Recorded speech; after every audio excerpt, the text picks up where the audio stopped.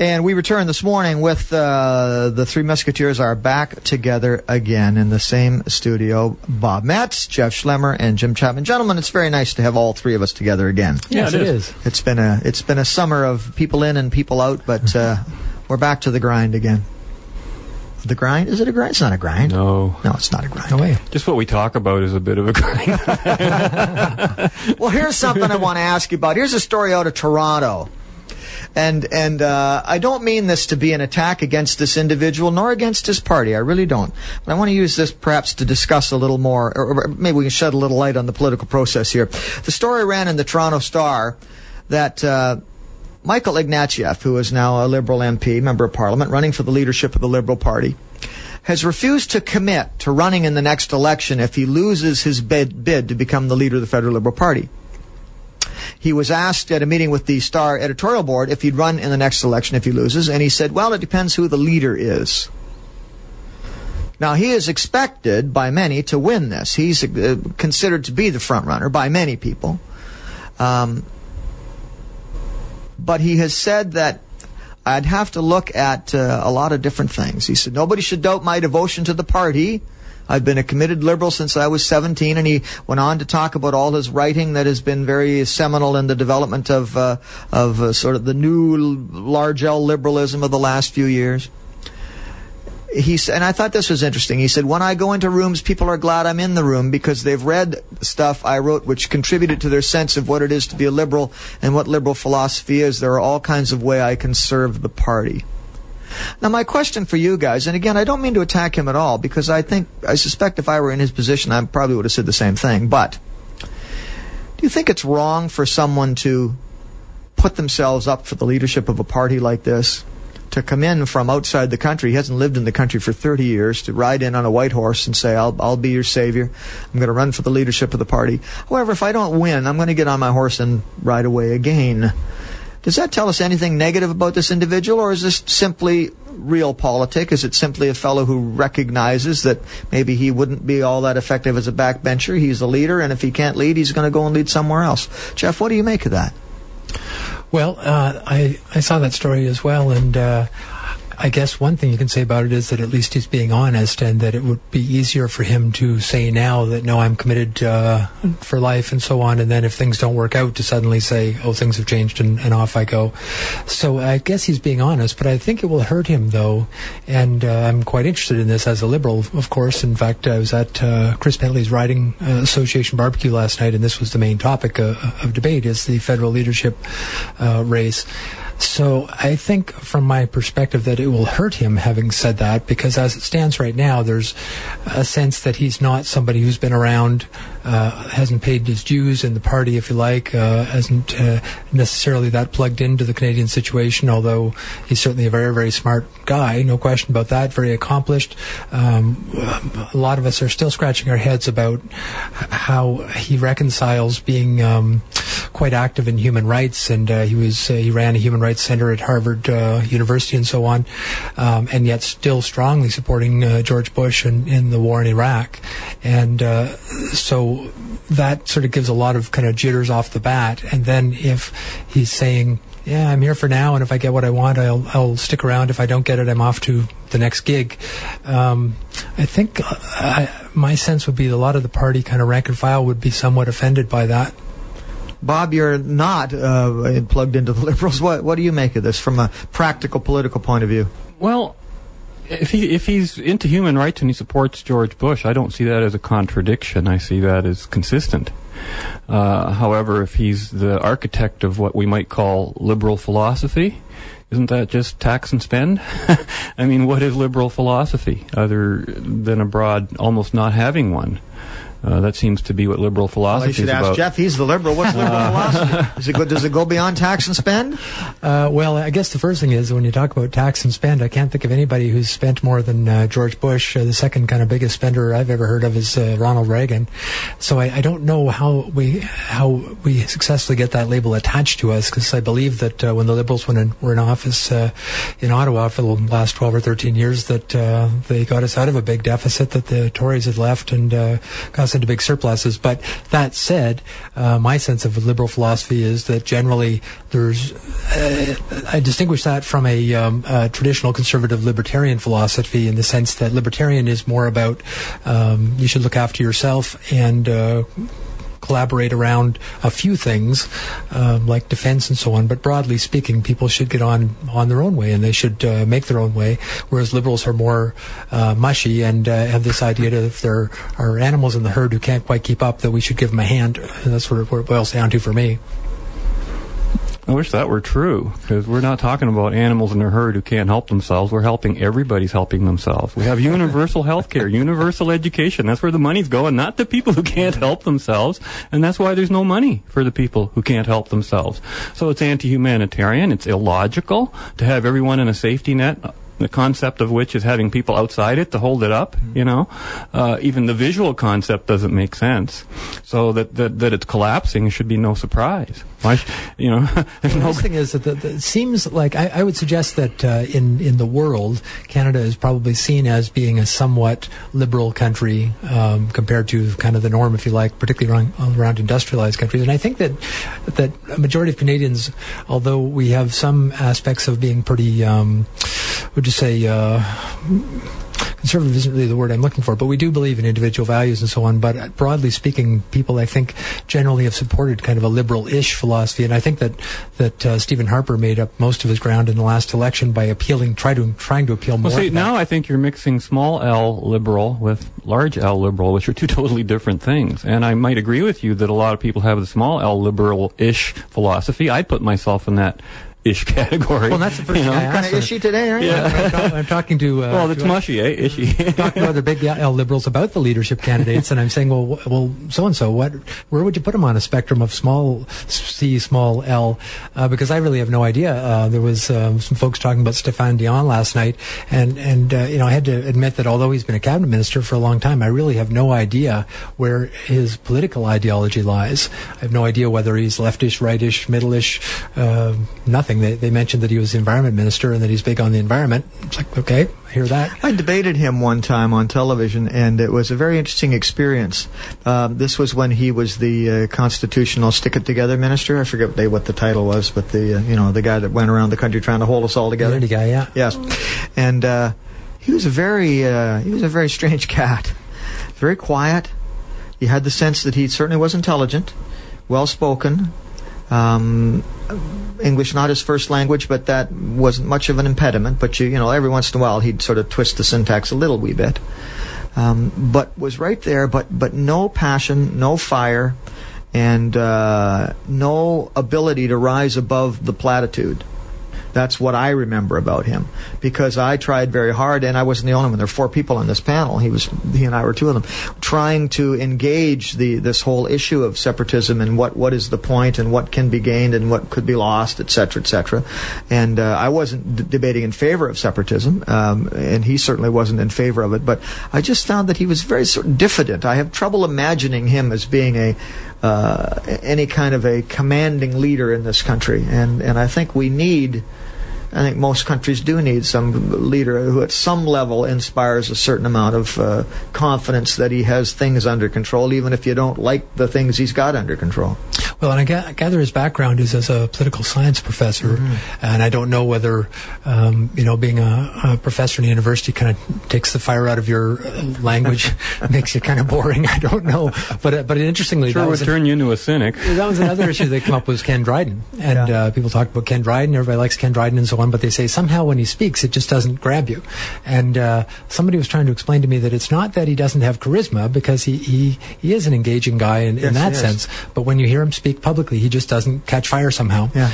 Although I saw him speak in the last election, and don't you think that's because he hasn't got anything to offer under the banner he's running under? He can be the greatest charismatic person, but if he's telling people, listen, you got to keep your lights low, you got to cut back on this. No, but he doesn't. He just doesn't deliver. I mean, this is a guy who is a very introspective, very erudite kind of a guy, very low-key. I mean, he is a university professor type guy. He's a lawyer, but he's a university professor style, sort of research professor style. He's not a get-out-in-your-face razzmatazz kind of guy. If I heard somebody say the other day, if Ken Dryden had any charisma at all, he would be a shoo-in for the prime ministry.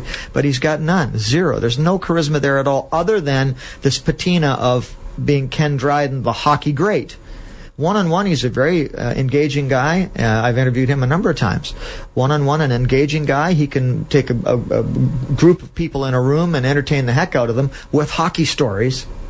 But when he starts talking about anything other than hockey, he goes into this monotone drone, and it's all you can do to keep your eyes open.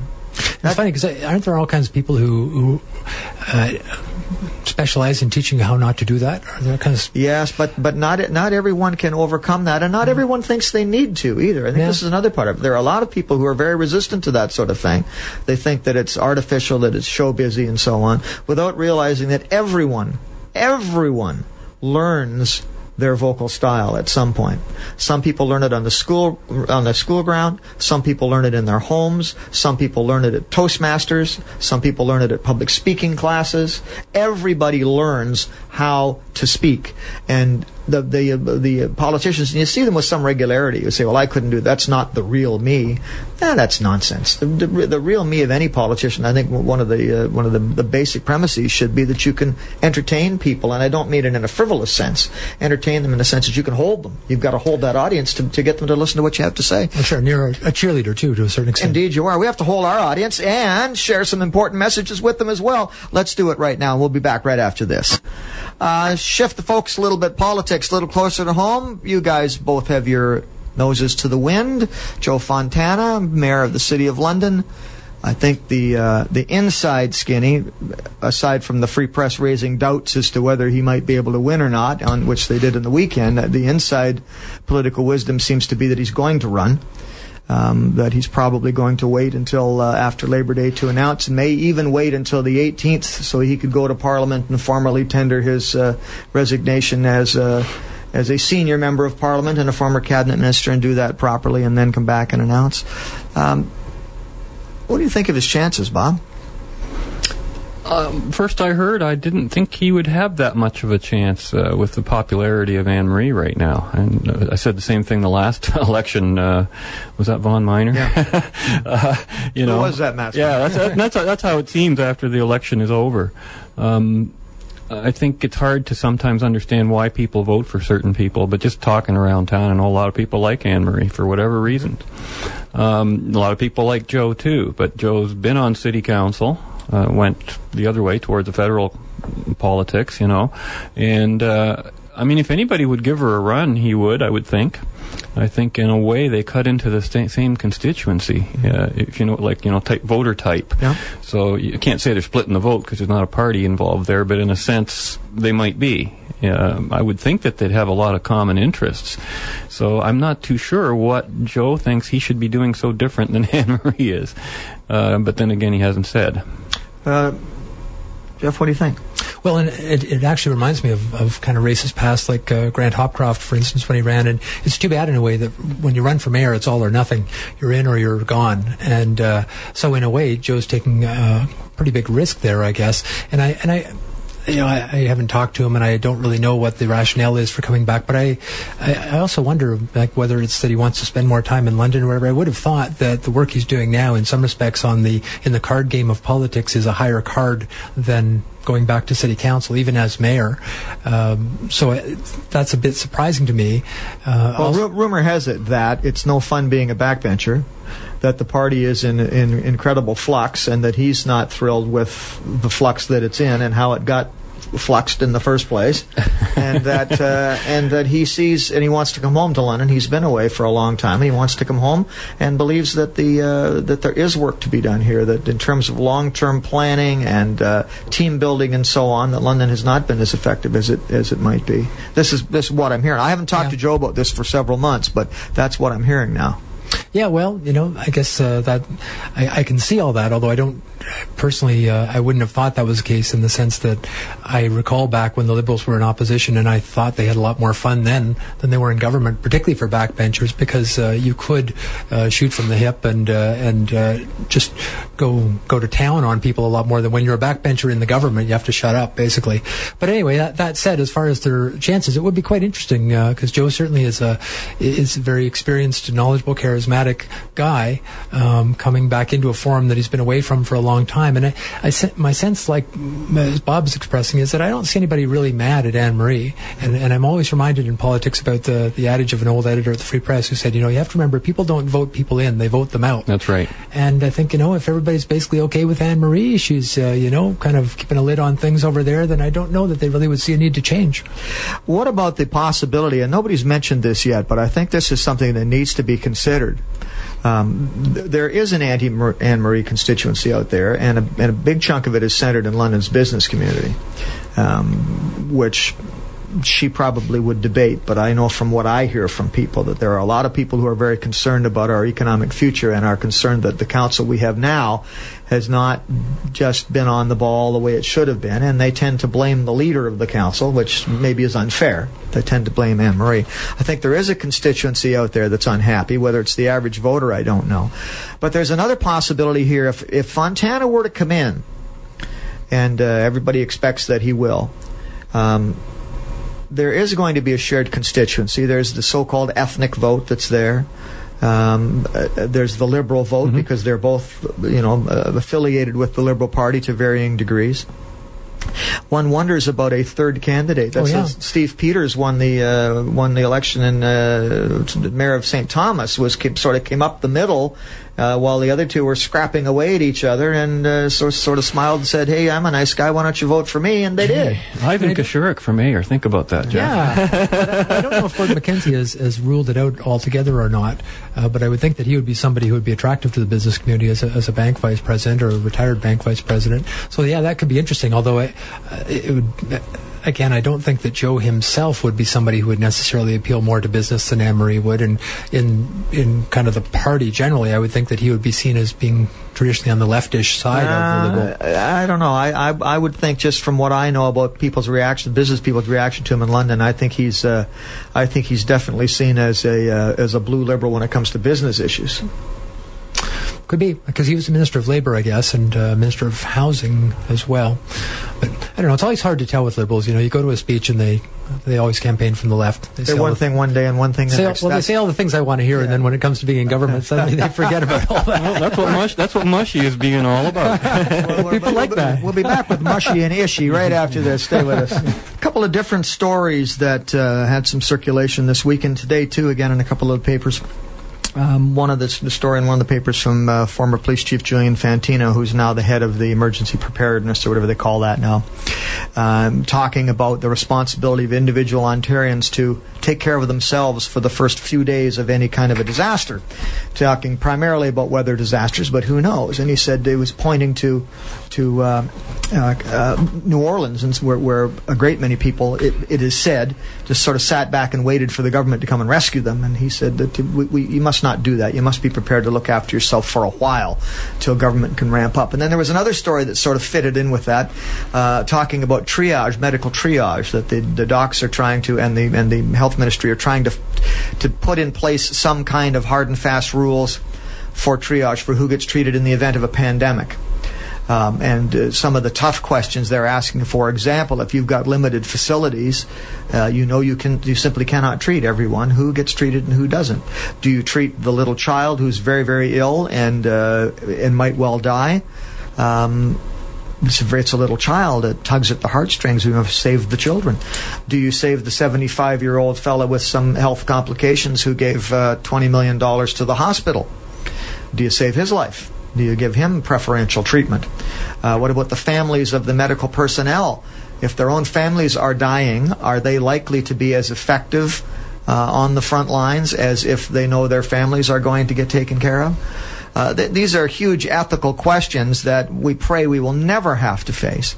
Do either of you think or have any thoughts on whether this is just a kind of a pointless exercise to try to decide in advance, well, this person will, this person won't? I think those choices are being made every day in hospitals. There's limited resources for everything all the time. That it's more extreme in a pandemic or an emergency or a hurricane doesn't change the nature of it. And I think the person who should get to decide is the person who's actually offering the service, who's actually doing it. Who else should be able to decide?